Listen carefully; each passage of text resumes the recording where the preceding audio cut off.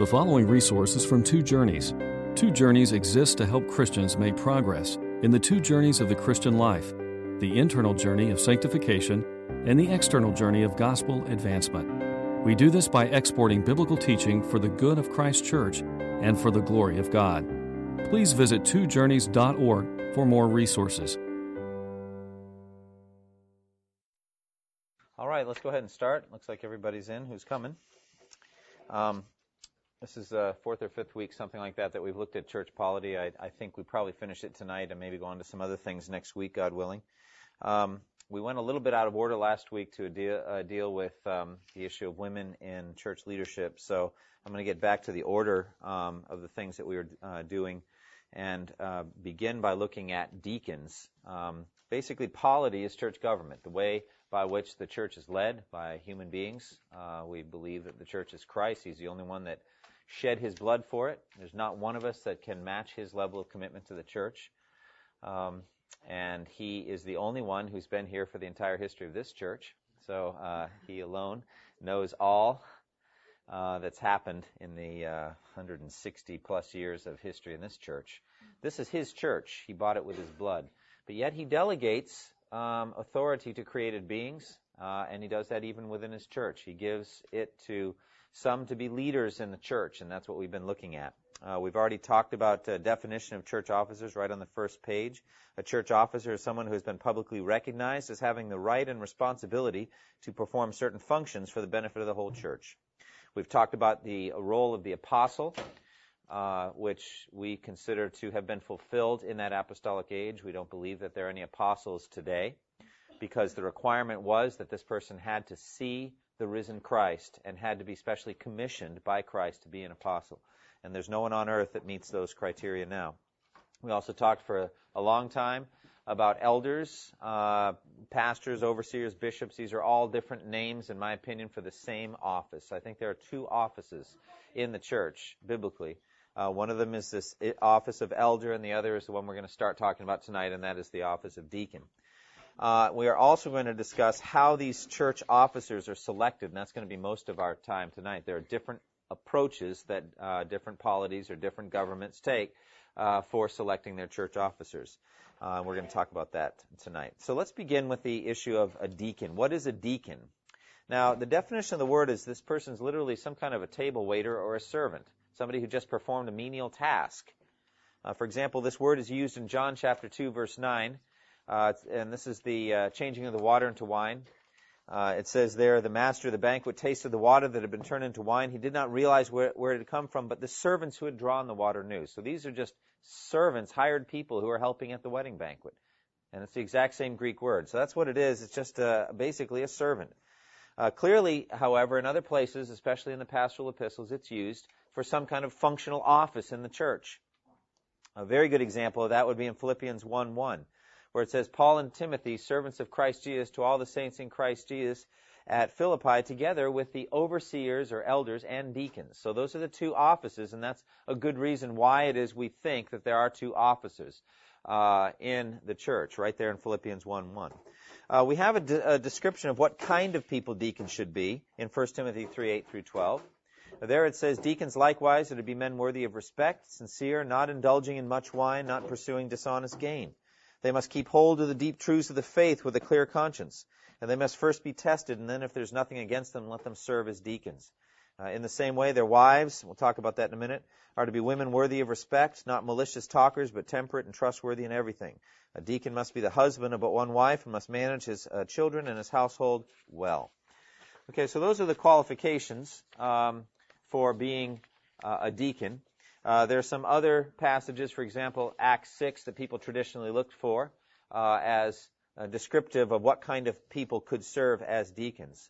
In Acts 6, we have a situation that comes up. Best thing is just read the account. It says, in those days when the number of disciples was increasing, the Grecian Jews among them complained against the Hebraic Jews because their widows were being overlooked in the daily distribution of food. If you put the whole thing together, also in 1 Timothy, there's a sense in which there are widows that were in a very bad situation. In that kind of a situation, it was the men that provided for the women. It was very unusual for a woman to be able to make enough money for her to support herself. And so she would rely on her husband and then in her later years on her sons to take care of her. And meanwhile, she'd be busy doing good works and other things to minister to the poor and needy, etc. But she wouldn't be making much money for that. So this was a very desperate situation. Widows found themselves in very difficult situations, especially if they had no family. And so in 1 Timothy, there's a list of those who are truly widows or widows indeed, who had no family members who could provide for them. And so these widows, it says the Grecian Jews were being overlooked. Their widows were being overlooked. So there's somewhat of a racial issue here. Grecian Jews are Greek-speaking Jews, and they're not perhaps seen as spiritually pure as the Hebraic speaking or Aramaic-speaking Jews. And so there's a sense in which they're being shafted here. Their widows, are being overlooked. And so they complained about it. This is really the first indication of any problems in the early church. The first time that there's any disunity or disharmony is on this issue. And it's amazing what ends up happening, how they address it. It says in verse 2, "So the 12 gathered all the disciples together and said, 'It would not be right for us to neglect the ministry of the Word of God in order to wait on tables.'" Now we shouldn't think that the apostles thought little of waiting on tables. That's not it. It's just that they had a calling to do, and if they diverted themselves from their calling of teaching and preaching the Word of God and prayer, which they'll mention in a minute, to do this, it would take all their time. That's all they would do. This is a huge job. I mean, realize that in one day, 3,000 people were added to the number of the church. So, and by this time, maybe the number of men has grown to about 5,000 or more. So you're talking about thousands and thousands of people. And the administration of the church would have been amazingly time-consuming. This would be just one aspect of the administration, the ministry to the widows. But they said it just wouldn't be right for us to stop doing all of the ministry of the teaching of the Word of God in order to take care of this problem. And so it says, "Brothers," verse 3, "choose 7 men from among you who are known to be full of the Spirit and wisdom. We will turn this responsibility over to them." So we should not imagine that they thought of this lightly. It wasn't important or whatever. They needed the best of the best. They needed men who are mature and wise and filled with the Holy Spirit. "We will turn this responsibility over to them and give our attention to prayer and the ministry of the Word." Verse 5, this proposal pleased the whole group. They chose Stephen, a man full of faith and of the Holy Spirit, also Philip, Prochorus, Nicanor, Timon, Parmenas, Nicholas from Antioch, a convert to Judaism. And they presented these men to the apostles who prayed and laid their hands on them. So here we see a very important thing just for our overall study. We're looking at church government. The problem is brought to the apostles to solve. The apostles delegate the problem back to the congregation, but with a specific solution. Choose 7 men from among you who are known to be full of the Holy Spirit and wisdom. The congregation chooses the 7, but then brings them back to the apostles to pray and lay their hands on them. There's such a beautiful rhythm here between the God-ordained leaders, the apostles, and the congregation. It goes back and forth. You see it? The congregation brings the problem to the apostles propose a solution, the congregation chooses the 7 men, and the apostles pray and lay their hands on them. Back and forth it goes. And to me, this is the way I think of church government, as a balance between the God-ordained leaders and the congregation. Back and forth. I hope you see it. Also, perhaps you wouldn't notice this automatically, but I can tell you that all 7 were Greek-speaking men. And so they chose men from among that sub-community of the church to address the problem and entrusted them with significant leadership. So I think they very beautifully got past that initial difficulty, and the church continued to grow and spread. So the problem was solved. Now, you may wonder, what does this have to do with deacons? The word actually is never used here in this passage. The verb form is to serve, etc., but the noun isn't. But traditionally, most churches, Baptist churches, look on Acts 6 as up there with 1 Timothy 3, 8 through following, as explaining how the deacons are chosen and what they are to do. Now, here's where I get to an important issue with deacons. Their functions are never clearly spelled out in the Bible. Who they are, what kind of people they should be is. But what they're supposed to do isn't. And so most Baptist churches have traditional rather than biblical answers for the job descriptions of deacons. And that's appropriate because the best you can end up with here is Acts 6. And unless we have a bunch of Greek-speaking widows who aren't getting enough in the daily distribution of food, then we're kind of left high and dry even here. Yes? Go ahead. It does seem to suggest in chapter 6 that their functions are not primarily spiritual, if you will. The apostles, by contrast, are going to be devoting themselves to prayer and the ministry of the Word. The deacons are not going to be. Right, and I think traditionally people have looked at that and represented that and said, okay, then deacons are going to look after physical, practical, daily ministries and not so much prayer in the ministry of the word. And I think that's where they get it, and there's some validity to it. Some people, as I say, based on Acts 6, say deacons are to look after servant ministries that address physical needs in the church so that the elders are free to do prayer and ministry of the word. So I think that's where you get the function. But we don't have a specific job description laid out for us. Note, however, the noun deacon does not appear in that passage, although verb form does. Now, let's raise the question, and we touched on this a little bit last time, the issue of women deacons. All right? Some point to Phoebe, and I talked about this when I preached through Romans. Romans 16:1, I commend you our sister Phoebe, a servant of the church at Cenchrea. That's the NIV translation. RSV and other translations may give us something like this. I commend to you our sister Phoebe, a deaconess of the church at Cenchrea. The problem I had, and I talked about this when I preached on Romans 16, is if this all you have, it's not much. The word is actually a very common word, the word servant. And there's actually a number of different Greek words that are translated servant. Doulos would be one. This is a different one, diakonos. But as I noted in that sermon in Romans 16, Jesus himself is called the diakonos. And I don't think we look on Jesus as a deacon in the strict manner of the sense, that Jesus was the first deacon, that kind of thing. It's just he's a servant of the Jews on behalf of God's truth, it says in Romans 15:8. So if this is all you have, you don't have much. I actually think there's weightier arguments for women being permitted to be deacons if the deacons are not understood as spiritual leaders or having authority or teaching ministry over men. I don't know that they're ultimately compelling, but I think they are weightier. For example, if you look at the passage in 1 Timothy 3:8 through 12, which you have back on page 1, why don't you go ahead and look at that? Just go back one page. I want you to notice the structure of the passage.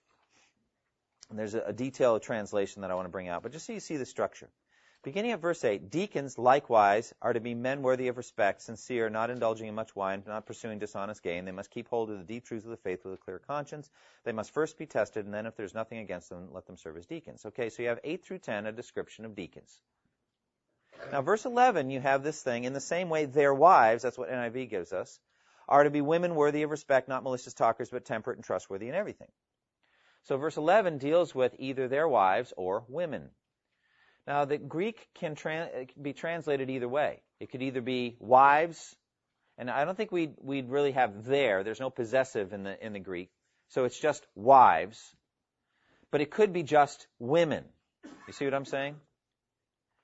And the problem that I have as I look at the structure here, look at verse 12. A deacon must be the husband of one wife and manage his children and his household well. So you're back to deacons again. Okay? So you've got kind of an A-B-A structure. Therefore, there's an indication that the whole section is about deacons. And then you're left with that question, should we translate it wives or just women, namely women deacons? And as I look at that, I have a question if it's just wives, if it's translated wives. The question I have is, why are there requirements for deacons' wives but not for elders' wives? Because there isn't a word spoken about elders' wives in 1 Timothy 3:1 through 7. Nothing at all.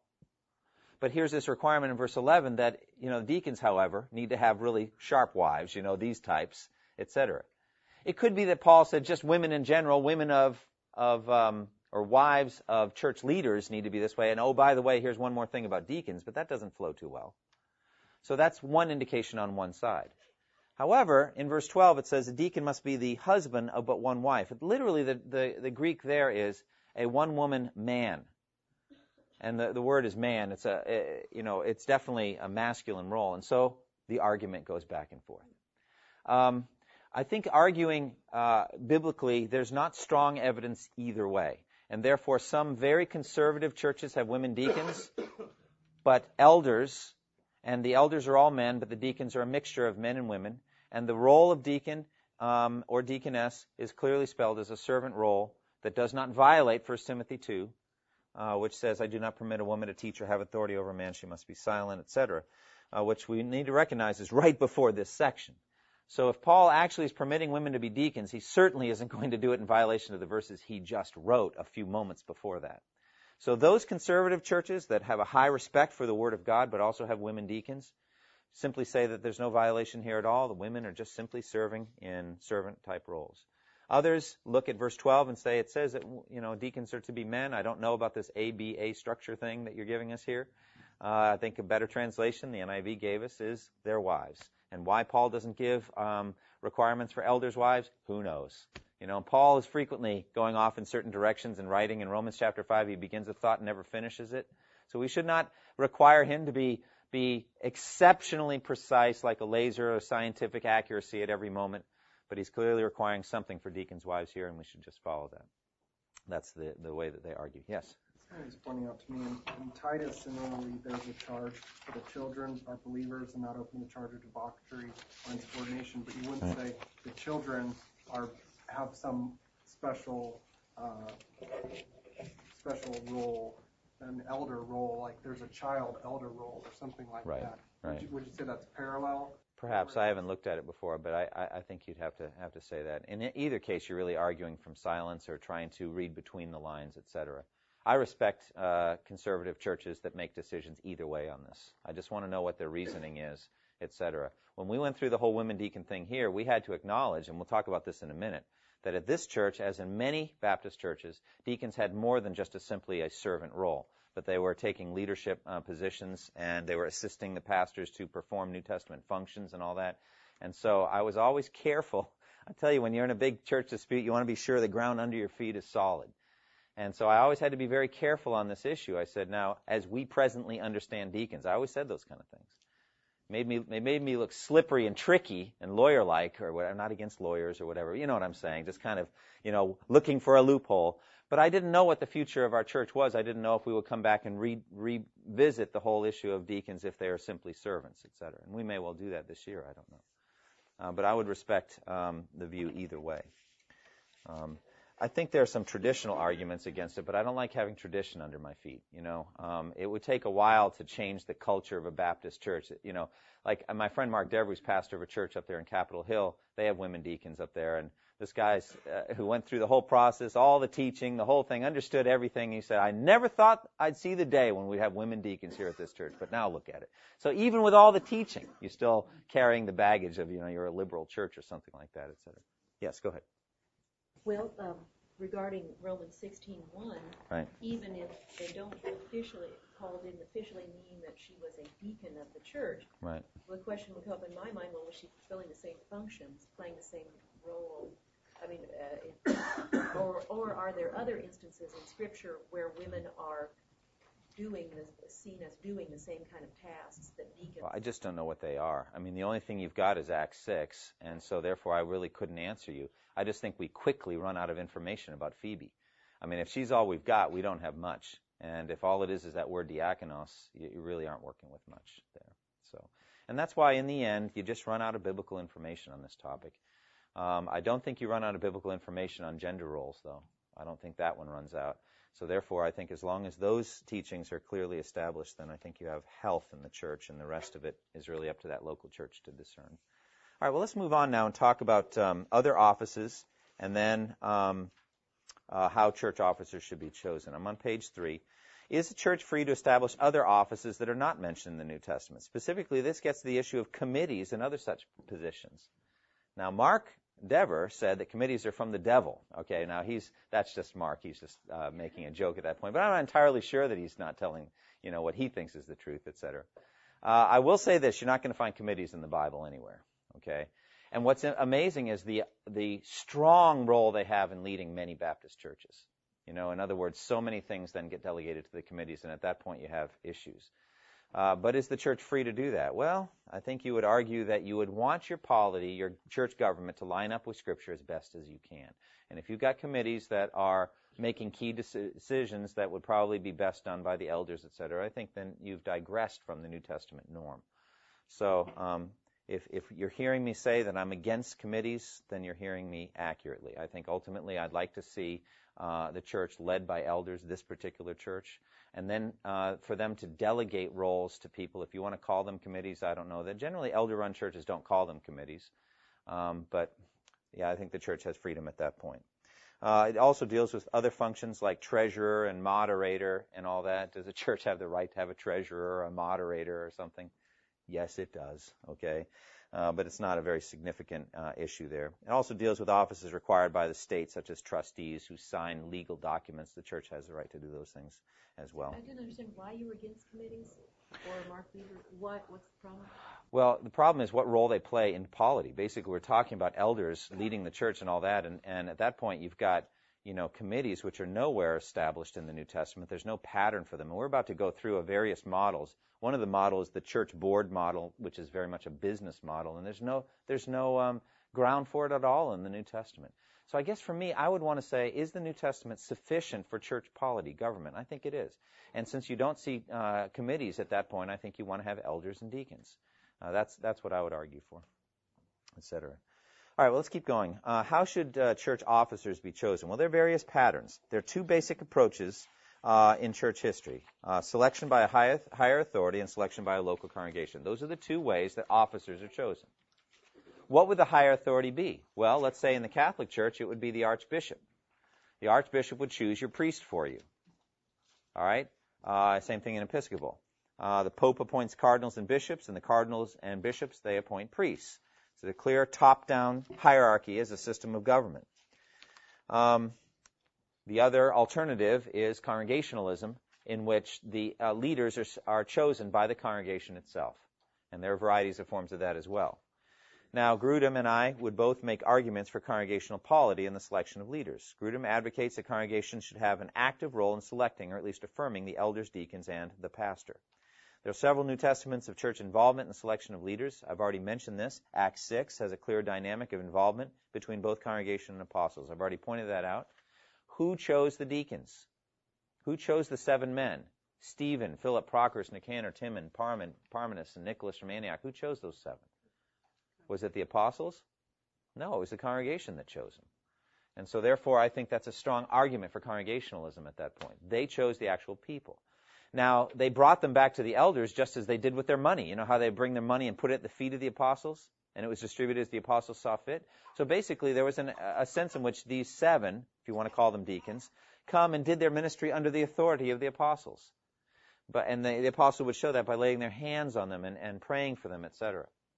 But at any rate, I think it's a strong argument for congregationalism. There are other examples. In Acts 15:22, it says, "Then the apostles and elders, with the whole church, decided to choose some of their own men and send them to Antioch with Paul and Barnabas. They chose Judas, called Barsabbas, and Silas, 2 men who were leaders among the brothers."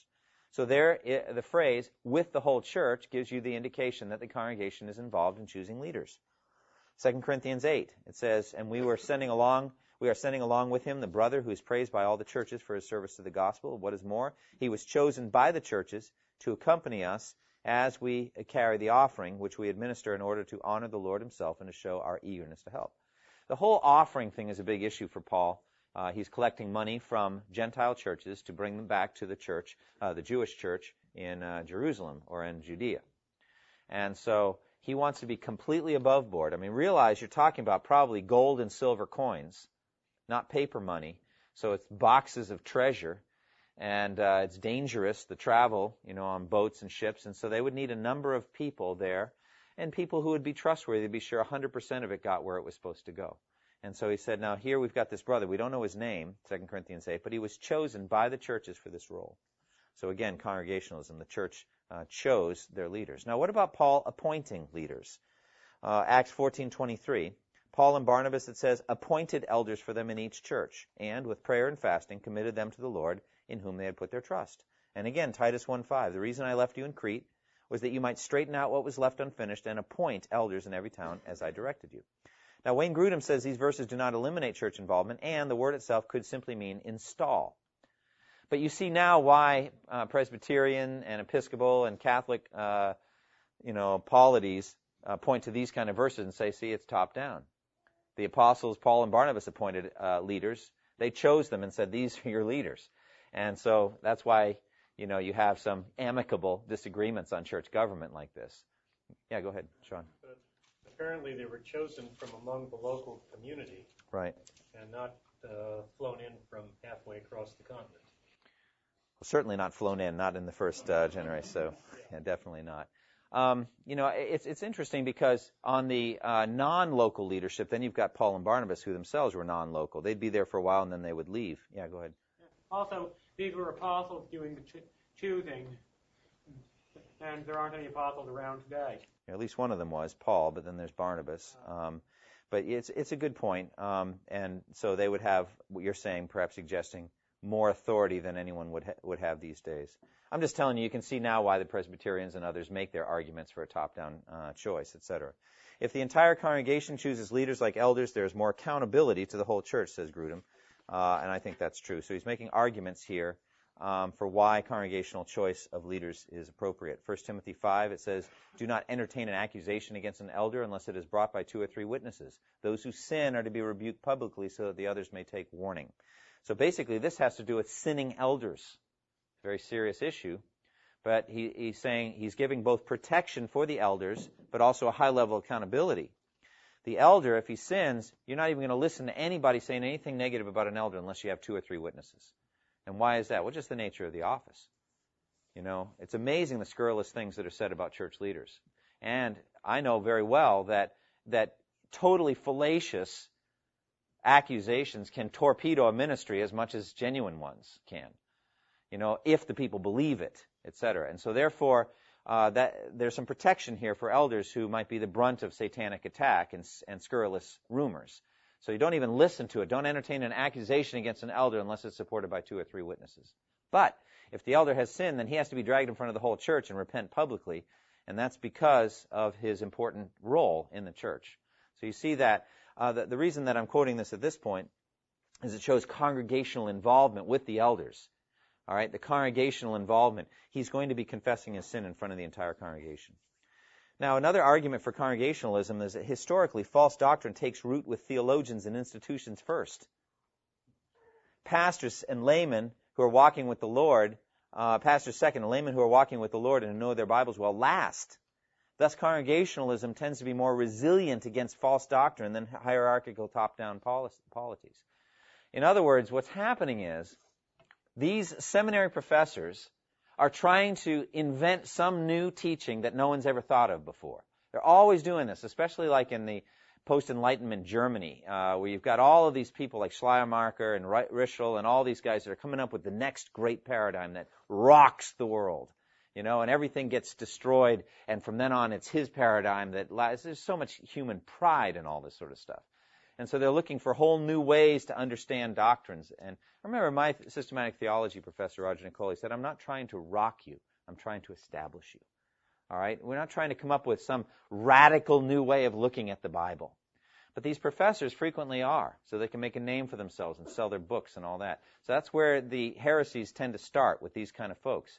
If you have a top-down structure, then you can take this professor can take his trained pastors and force them into a local congregation, and within a generation you have liberalism or heresy spread throughout the local churches. Whereas congregationalism tends to be more resistant to it. The people are able to say, sniff a rat and say this is wrong, because my Bible says such and such, etc. It's just been true in church history. Congregational polities tend to be more resistant to liberalism and to false doctrine. Also, government works best when it has the consent of those governed. Doesn't that make sense? I mean, frankly, in the end, it's all going to be congregational anyway. I mean, you can get your top-down priest, but if the congregation isn't going to follow him, he's out. And everybody knows that. So in the end, basically every church ends up more or less congregational, because the people will or they will not follow that leader. It's that simple. All right, Exodus 4 shows this. Moses and Aaron brought together all the elders of the Israelites, and Aaron told them everything the Lord had said to Moses. He also performed the signs before the people, and they believed. And when they heard that the Lord was concerned about them and seen their misery, they bowed down and worshiped. So there's the people together owning Moses as their leader as they see and hear from him personally. And there's other examples which I'm going to go ahead and skip. But basically, government works best when it has the consent of those governed. Now let's talk about various forms of church government. I have some cheesy-looking diagrams here. I don't know if they're helpful to you. They moved around. It's amazing what these pictures do in Microsoft Word. So the one on page 6 isn't even in the right place. That's the Presbyterian graphic, and it's right next to an Episcopalian thing. So that's just off. But anyway, let's talk about these various forms. Let's start with the Episcopalian thing. What's that? They're trying to merge a whole new denomination. I don't know how that's going to work, but anyway. Okay, so cheesy diagram number 1 is, see a little bishop with his hat on? Okay, that guy in the top, he's the archbishop, like the Archbishop of Canterbury or something like that. He's the head leader. He will assign bishops, and the bishops will assign priests, and the priests will govern local congregations. You see that top-down structure? So one to the next, those middle guys, those bald-looking guys in the middle, those are the priests. See that? And below them are the congregations. That's the top-down structure. All right, the archbishop has authority over many bishops, page 6. Bishops have authority over a diocese, so the group of all those churches under a bishop's authority. Each local parish is run by a rector, who's usually called a priest. Archbishops, bishops, and rectors are all priests, but the term is usually reserved for a local church rector. So the pastor of a local church in the Episcopalian system is called a priest. This is a top-down structure with authority flowing from the leader down and no authority flowing the other way. So if the congregation doesn't like the priest, there's not much they can do about it. All right? They just stop coming is what ends up happening. All right? But they can't vote in their own priest. They can't fire their own priest. They have no authority. Neither do they own the property, by the way. And so when the Episcopalian Church in America decides that bishops can be homosexuals and all that, and then you have congregations that don't want any part of that, there's not much they can do except start their own church. Just everybody vacate that building because they don't own the building. That's the whole top-down thing. They don't have the authority to remove their priests, and they don't own the property at which they worship. So there's nothing they can do. And thus, again, heresy comes from the top down. They can force it on the congregations. There's nothing those folks can do. Arguments for this system, generally not biblical arguments, since the role of archbishop is not found anywhere in the New Testament. Rather, defenders of this system draw their support from church history, saying that this is the logical extension of the systems initiated in the apostolic era. In other words, the best, kind of traditionally, you move from apostles on to archbishops. That's what they're arguing. And what is this? This is a person like Paul who can travel from community to community and have authority over local congregations. They're saying, well, once the apostles died, who could do that? Well, it was the archbishops. That's how they argue. But it's not a biblical role because you don't see that happening in the New Testament. Mostly because it was the apostolic era the whole time the New Testament was being written, they would say. But at any rate, that's what happened. You had archbishops, so they argue.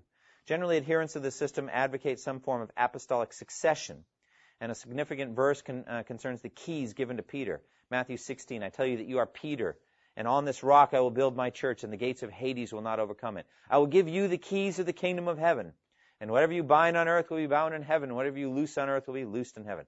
So here's Peter with his keys. And this is especially true of the Roman Catholic Church. The apostolic succession from Peter all the way down. And that's what they claim. And so there's some kind of an anointing that goes in the hands of the apostle, and he puts it on to the next one, the next archbishop, the next bishop of Rome. That's what the Pope is. Right on down to the present day, apostolic succession. He's got the authority.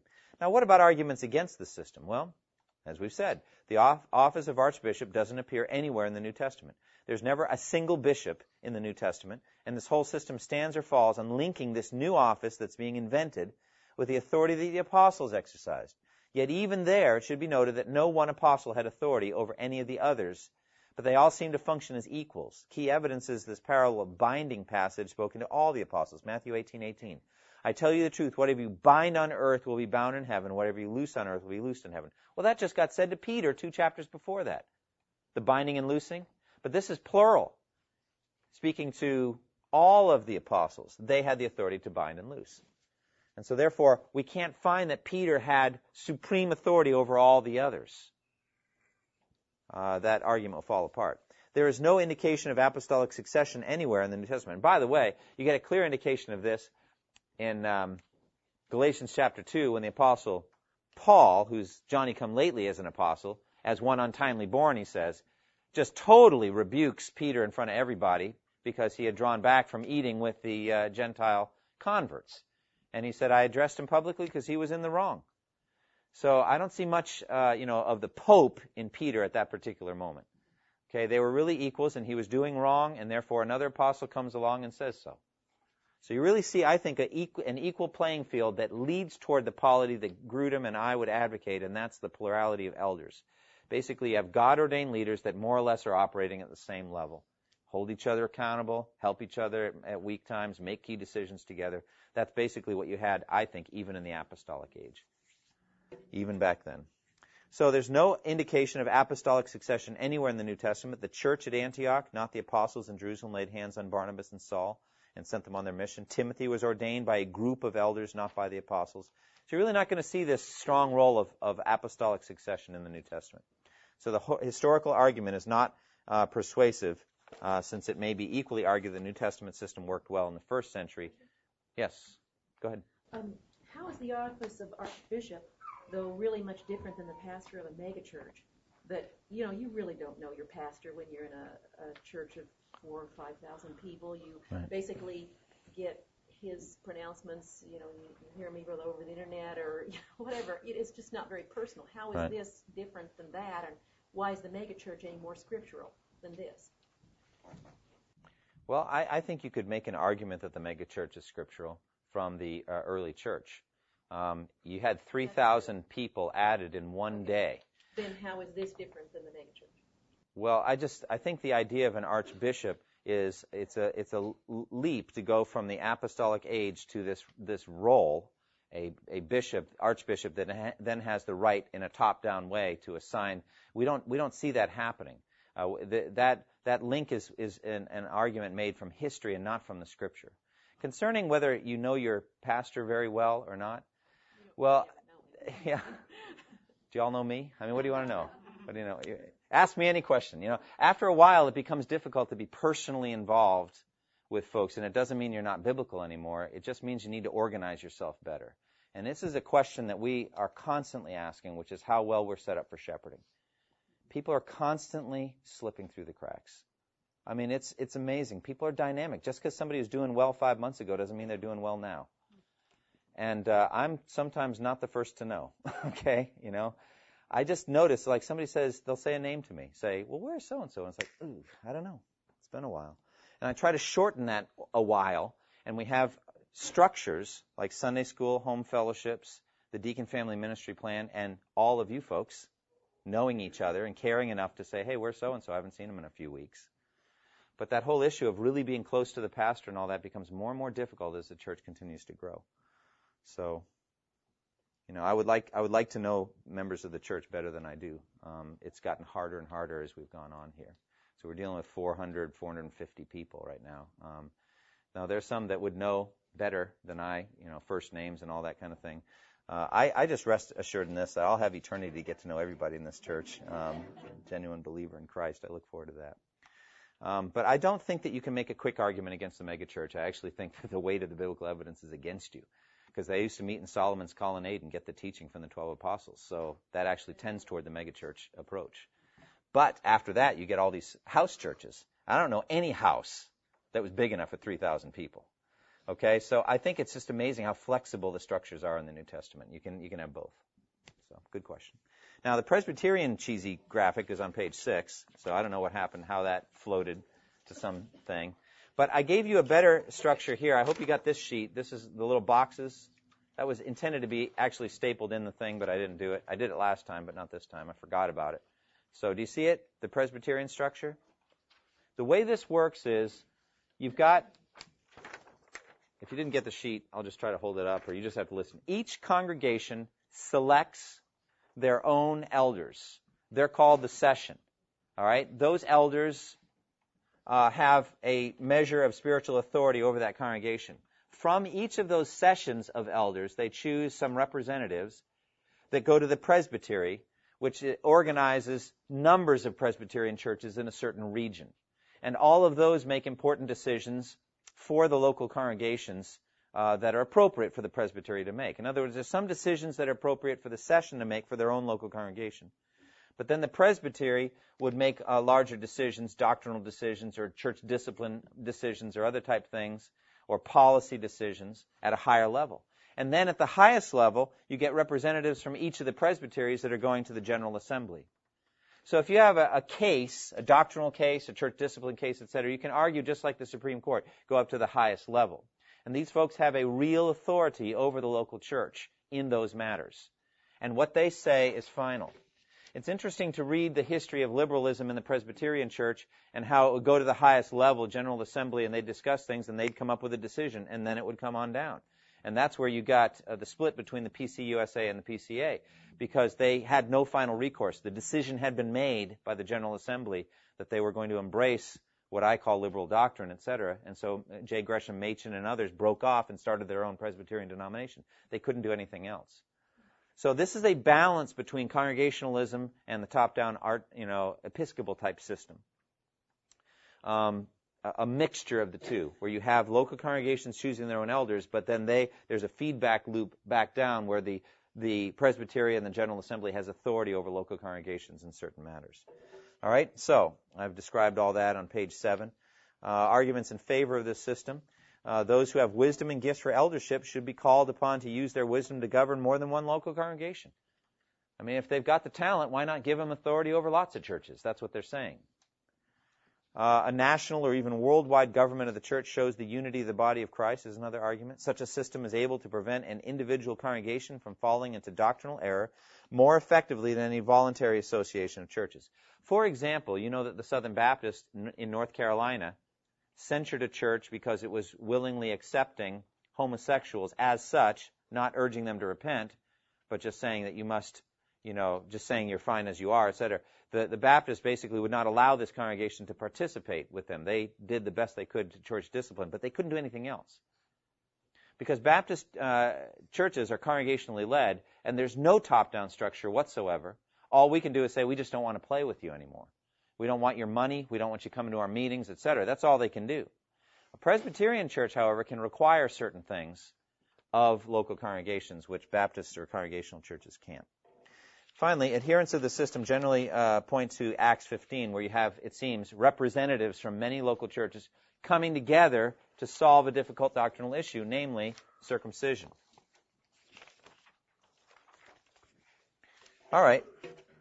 Arguments against the system. Well, first of all, nowhere in the New Testament are there examples of elders having authority over more than one local church. The pattern is rather that elders are appointed in local churches and have authority only over that local church. Secondly, Acts 15 supports more the authority of the apostles over other local churches than that of elders. Also, Acts 15:22 implies that the local church of Jerusalem had a say in the final decision, implying rule of one local congregation over other congregations by the same logic, and that's not right. In other words, that the church of Jerusalem was more authoritative than any other church because they made this decision that all the other churches should obey them. So obviously that's not what's going on in Acts 15. The system can result in extensive and consistent litigation of church matters with final decisions rendered by those who have no personal knowledge of the people involved. They're miles away. They live in another state. They don't even know you at all. They get the case. You're going to have church lawyers that are arguing things and making cases. It's very, very removed at that point from the local church. Presbyterian churches have not proven to be resistant to false doctrine, just as I mentioned, pressured down from above. This system actually tends to hasten that kind of corruption.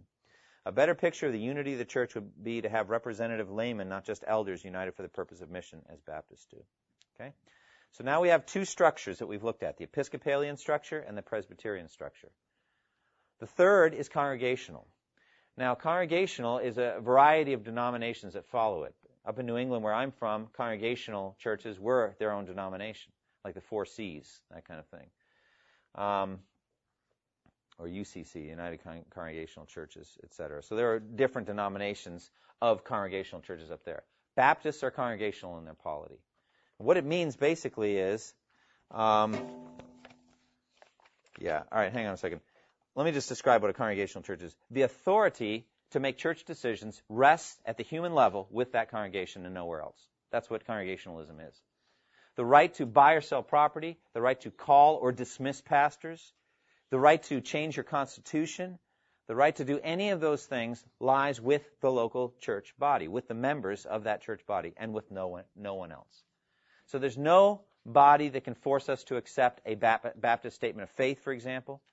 There's a lot of misunderstanding about this. When the Baptist Faith and Message was changed in 2001, there was all this hue and cry about that. All it is the Southern Baptist Convention, the messengers said, we think this is a good document. We commend it for your consideration. That's about the best they could do. They could not make any local church accept it, which you notice our church hasn't. And why? Because we haven't made it an issue. Right now we're using the 1963 Baptist Faith and Message. We should get after it at some point, I think. But it's obviously not been a major point of issue for us. And no one's calling me saying, you bad pastor, you. That was back in 2001. Nobody's called me about it at all. They don't know what we're doing. Maybe if they knew, then they'd give me a call and say, what's up with you? When are you going to change your statement of faith to the 2001 Baptist Faith and Message? But at any rate, they don't have that authority. Nobody can make us change our statement of faith. Nobody can make us sell 414 Cleveland Street. Nobody from the outside can make me no longer be pastor here, or call some other person they'd rather have pastor here, etc. They can't make us believe certain doctrines that we don't hold to, etc. That's what congregationalism is. At the human level, humanly speaking, the authority for decisions of the church lies with the members of this church. Okay? By the way, you see the importance then of regenerate church membership. That the members who make those decisions be born again is important. Do you see that? I hope you do. Because if the members aren't born again, they'll make bad decisions. They'll call wrong people to be pastors. They'll veer off doctrinally and do things that are not biblical. They'll say things like I have heard saying, I don't care what the Apostle Paul thinks about this. I believe such and such. When you start having that, you've got big problems. When you have enough people like that, the church has gone down the tubes. So regenerate church membership is hugely important for a congregational church. Do you all understand that? Listen, I know that polity is not the most exciting thing. I need to know that you're hearing me now on this, okay? Not if you're hearing me. Yes, congregational polity is dependent on regenerate church membership, that the members be born again. And therefore, I consider it one of my number one most important roles as a pastor, to stand somewhat as a gatekeeper over those that want to join us as members and be sure that they're born again. I think that's very important. I want to ask them questions and be sure that they actually have come to faith in Christ. And I do the best we can. I do the best I can with that. You can't read people's hearts.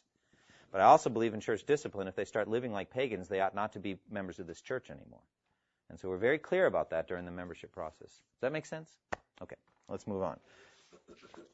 All right, there are different types of congregational approaches. This first one is the single elder or single pastor approach. This actually represents a good majority of Southern Baptist churches. Okay?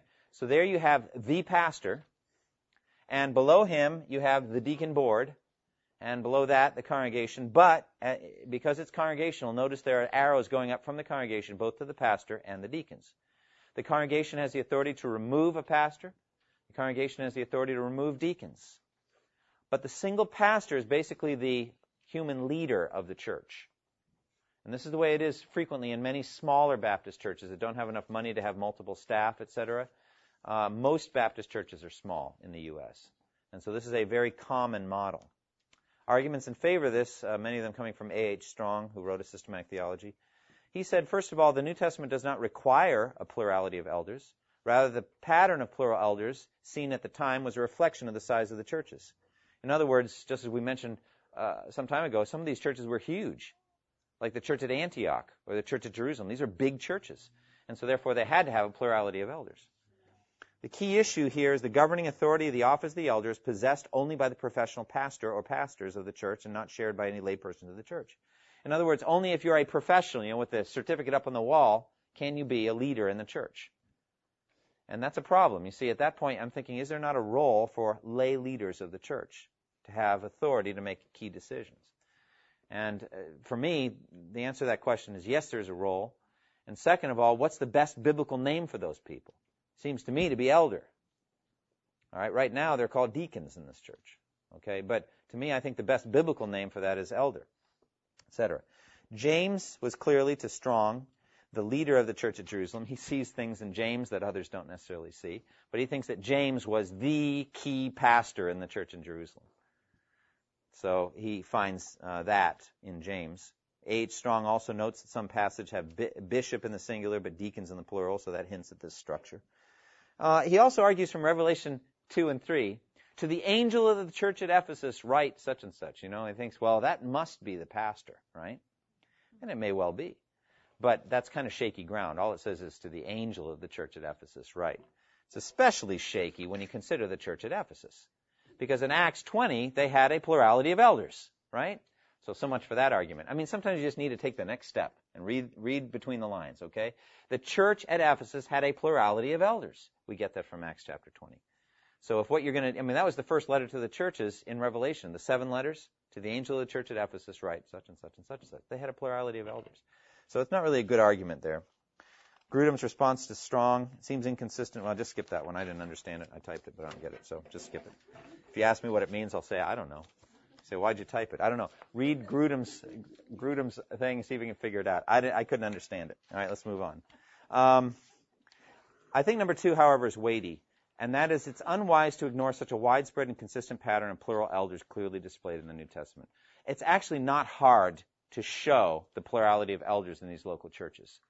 They were there many. The reason I left you at Crete was that you had to appoint elders in every town, elders plural in every town. It's there again and again. All right. All right. I want to skip all this in the interest of time and get to some other patterns. Another pattern, middle of page 10, is that the pastor then becomes kind of like a member of the deacon board. So there the deacons function somewhat as elders, and the pastor's one of them, although he's not a deacon. But he shares authority and power with other deacons, and they help him make decisions. We kind of have moved somewhat in that direction in our church. But to me, it's just a transitional state, okay? Because I'm advocating that in 2007 we go to a plurality of elders in this church. Okay, that's what I'd like to see happen here. The problem with this isn't so much that there's something wrong with this. It's that, hang on. Yeah, number 7, single elder plus deacon structure can morph into a plural elder structure. The problem with this is it does not use the biblical terminology for leadership. Because deacons aren't generally seen to be leaders in the New Testament. So why have this kind of structure? It's not the best structure. To me, it's just a transitional state. All right, plural local elders is the one that Wayne Grudem advocates, and I also advocate. So what do you have there? Well, there you have a group of elders, EEE, E stands for elders, bunch of elders, not DDD, D stands for deacons. You'd have a group of elders, and one of those elders is the senior pastor. Okay? The key idea there is that the elders govern the church and have authority to rule. They have the authority to make decisions on behalf of the church. The church has the authority to remove elders if they're not doing their job. But the elders have authority to make decisions at a particular level on behalf of the church, etc. Also, the elders are of equal authority one to another. So that it's not that the senior pastor has more authority than any of the other elders. The elders try to work in concert with one another, listening to each other, and through prayer and the seeking of consensus, make their decisions in that way. All right? The senior pastor on page 11 is one of the elders, but will probably have the greatest responsibility for teaching and preaching. He may also assume a role as chairman of the elders, much as James assumed a facilitating role in the Council of Jerusalem in Acts 15. He probably will derive all or most of his income from this work. And finally, he may have a wide range of authority to make decisions throughout the week, and authority seen to be delegated to him by the elders as a whole. So how does this work? Basically, a senior pastor is one of a group of elders. The elders could be, and generally in many churches, more than half of the elders are lay elders, not professional, not called pastors, that kind of thing, but they're lay leaders in the church who have other jobs, other responsibilities, who are not going to be there day by day to help run the church. So they'll entrust some of those day-to-day functions to the senior pastor, etc., but he does his ministry under the authority of the elders. And that way he represents them in the decisions he makes throughout the week, etc. Now, what are advantages of this system? Well, first of all, the pastor does not have authority on his own over the congregation, but rather that authority belongs collectively to the elders as a whole. This protects the pastor from the corruption of too much authority. You know how they say power corrupts and absolute power corrupts absolutely? Well, that is absolutely untrue when it comes to God. Okay, he has all power, and it's not corrupted him in millennia, and it never will. But when it comes to sinners, it tends to be true. In other words, it can go to your head to have too much authority, too much power. And so therefore, it's good to have checks and balances. All right? But it's not just a matter of the corruption of the pastor. It's also the matter of the exhaustion of the pastor. If he has so much responsibility, he's got all these decisions that have to be made, so much devolves around him, he's going to end up a monstrous bottleneck to the progress of the church. His limited abilities in certain areas, if he's not good at administration, he's not a good vision caster, you're going to have limits at that point. And so the burden of too much responsibility, and along with that comes the attendant criticism that comes when he isn't doing a great job in certain areas. that senior pastor has to stand up and take all that criticism, etc. Whereas he's more protected from all that with a plurality of elders. This is a decision the elders have come to. It's not just one individual who's come to it, etc. It protects the pastor from making mistakes due to blind spots, and it causes him to seek godly counsel and to seek accountability from other men who will hold him accountable and help him to keep growing as a believer. So therefore, I think for all of these reasons and many others, this is a beneficial or desirable system, etc. There are checks and balances generally to the elder plurality of elders. For example, generally elders run a certain length of time, like 3 years or something like that, and then they rotate off, and they're off for a year, and they're subject to elections. The congregation elects the elders. It's not a self-perpetuating board, etc. But it could be that only candidates approved by the existing elders are presented to the congregation, etc. Those things are done in local churches as well. Also, some large decisions may be retained by the congregation, such as the buying and selling of property, the approval of the annual budget, the hiring and firing of pastors, and, of course, church discipline. These things tend to be done just by the congregation, okay? So the elders wouldn't decide to sell 414 Cleveland Street or to fire this person or that person. That would be done by the congregation. All right. Note the specification, by the way, plural local elders. That's as opposed to the Presbyterian system in which there's authority given to people who don't even know you, who are in some other state somewhere. These are all folks that go right to this church, who attend here every week, who are involved, etc. Another possibility for church leadership is the corporate board approach. So there you have the church board over the pastor who's over the congregation. The general mentality here is the you work for us approach. Basically, the church hires the church board, and the church board hires the pastor, and he's basically an employee of the church board. What's the problem here? Well, many. It's an abomination, says Tom Gears. I probably couldn't agree more. At that point, how can the pastor have any kind of spiritual authority at all if he's just a hired employee at that point? And there's absolutely no New Testament support for this approach. The only reason that people do it is that it works in the business world. I think this should be called the HMO model. The HMO model? Okay. There you go. Another one is pure democracy. So imagine a box that just says congregation and nothing else. Boy, won't that be fun. You guys are in on every decision. Every decision. We're going to have a church conference. As a matter of fact, I think we ought never leave church conference. I think we ought to just live in church conference. Bring your sleeping bags. Bring plenty to eat. Plenty of diapers for the kids, okay? Because we'll be here making... Huh? Let's discuss it right now. What do you say? All in favor?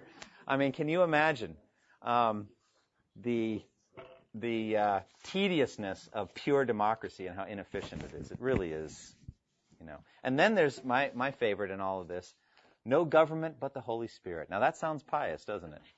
Doesn't that sound good? We all, not only is it pure democracy at that point, we all kind of bow our heads in prayer. And then as the Spirit leads, then we make decisions, etc. And it's based on the piety of certain charismatic leaders who tend to hear God speak better than others, etc. So that's not looking too convincing to some of you either. I don't think there's much of a support for these. Elders and deacons are mentioned in Philippians 1:1 and other places. These are God-ordained roles. Okay. Any questions? Yes. I would ask, what role do you think Timothy was playing as he was appointing elders in other towns? And is there a role currently in our churches for that person? Well, I think I need to do more work on the word appoint. Grudem said it could mean just install. And I think there you're talking about like missionaries that are doing church planting in China. They need to identify godly men who can lead that church, and then they can go on and go some other place and continue their trailblazing church planting ministry. They just need a church to start and be strong enough so that they can leave. So I guess that would be the best parallel, would be trailblazing church planting missionaries working among unreached people groups. And their joy would be to plant 20 churches in their lives. And in each of those churches, they would have elders. Now, obviously, they're going to look to this missionary to say, well, what kind of men are we looking for? And he will help, the missionary will help select those elders, etc. Yeah, Susan. In Galatians 2:9, when Paul is talking about James and Cephas and John, who are reputed to be pillars. Right. So anyway, I'm curious about that role. Pillars? Yeah. Is that a new office? You can be a pillar. I guess I was wondering if Paul was sort of tongue-in-cheek there. I think he is. He's saying he goes on to say, whatever they were makes no difference to me. God is not judged by external appearance. And so he actually kind of minimizes all that. I think what he's doing there is he's putting these human leaders in their place. You know, even these pillars are just human beings. They're just leaders. But I think we see the wisdom of God in how he raises up human beings to lead, and how he causes us to take care and be concerned, and not just be, in John 10, hired hands who care nothing for the sheep, but actually brothers who care a great deal for the sheep. Under shepherds, yes. Referring to the part where it talks about it's a good thing to aspire to be an overseer, and Right. Being grateful for the young men in this room. Do you have suggestions for preparation for this office? Since Absolutely. there's a lack of prepared men. Right, absolutely. First of all, recognize it is a good thing to desire to be an elder. So if you're a young man, you should say, well, let me find out what the character traits are of an elder, and let me begin to grow in those areas. Secondly, it's a good thing for local churches to help young men become elders. And so one of the things I desire to do is start training future elders, perhaps even during the Acts slot, maybe some key folks that are ready and maybe in the future would be elders or, church leaders, etc., and do some active discipleship with them as Jesus did with the 12. Because I think it's a scandal for a local church to be around for 160 years and not have good, solid young men that are in the process of becoming elders. So I think that the church needs to look after it. So the young men should yearn for it and aspire to it and read the Bible to find out what they need to be and find good role models and imitate them. The local church should have structures for that imitation and for that growth. Let's close in prayer. Lord, thank you for this time tonight that we've had. We thank you for each of the people here and for the topic, Lord. It may not be the most thrilling topic in theology, but it's very useful and very important for our church. God, I pray specifically you would guide us here at this church to see if we should be changing our polity and moving away from the present situation of pastors and deacons, and et cetera, but moving to a plurality of elders. That would be a big change for our church. And I just pray that you would guide us and give us wisdom in this matter in 2007. In Jesus' name, amen.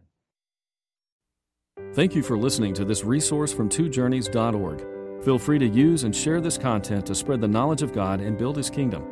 Only we ask that you do so for non-commercial purposes and in accordance with the copyright policy found at twojourneys.org. Two Journeys exists to help Christians make progress in the two journeys of the Christian life, the internal journey of sanctification and the external journey of gospel advancement. We do this by exporting biblical teaching for the good of Christ's church and for the glory of God.